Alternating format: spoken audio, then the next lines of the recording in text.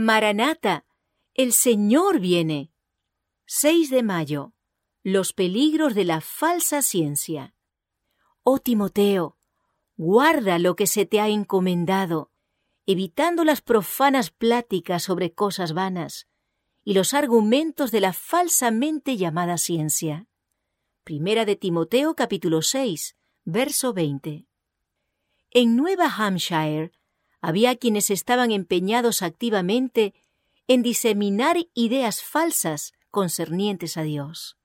Se me dio luz según la cual esos hombres estaban anulando el efecto de la verdad por medio de sus ideas, algunas de las cuales llevaban al amor libre.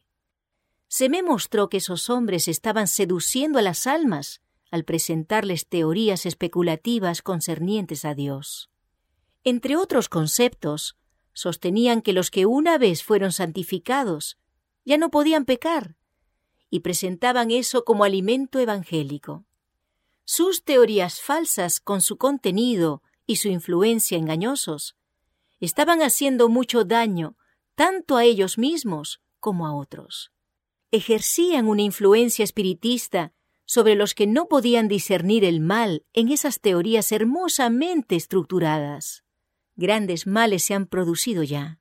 La doctrina según la cual todos eran santos condujo a la creencia de que los afectos de los santificados nunca implicaban el peligro de descarriar a nadie.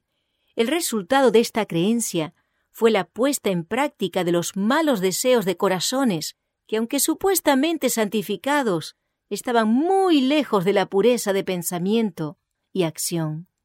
Este es solo uno de los casos en que se me pidió que reprochara a los que estaban presentando la doctrina de un Dios impersonal difundido a través de la naturaleza y la doctrina de la carne santificada. En el futuro, la verdad será falsificada por los preceptos de los hombres. Se presentarán teorías engañosas como si fueran correctas. La falsa ciencia es uno de los instrumentos que Satanás utilizó en los atrios celestiales y actualmente sigue usándola.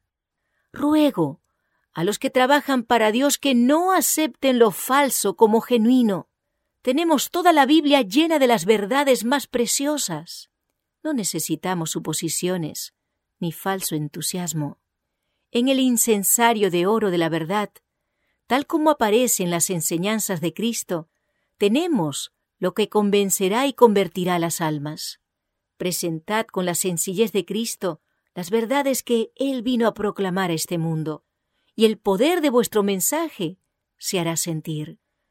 No presentéis teorías ni hipótesis que no tienen fundamento en la Biblia.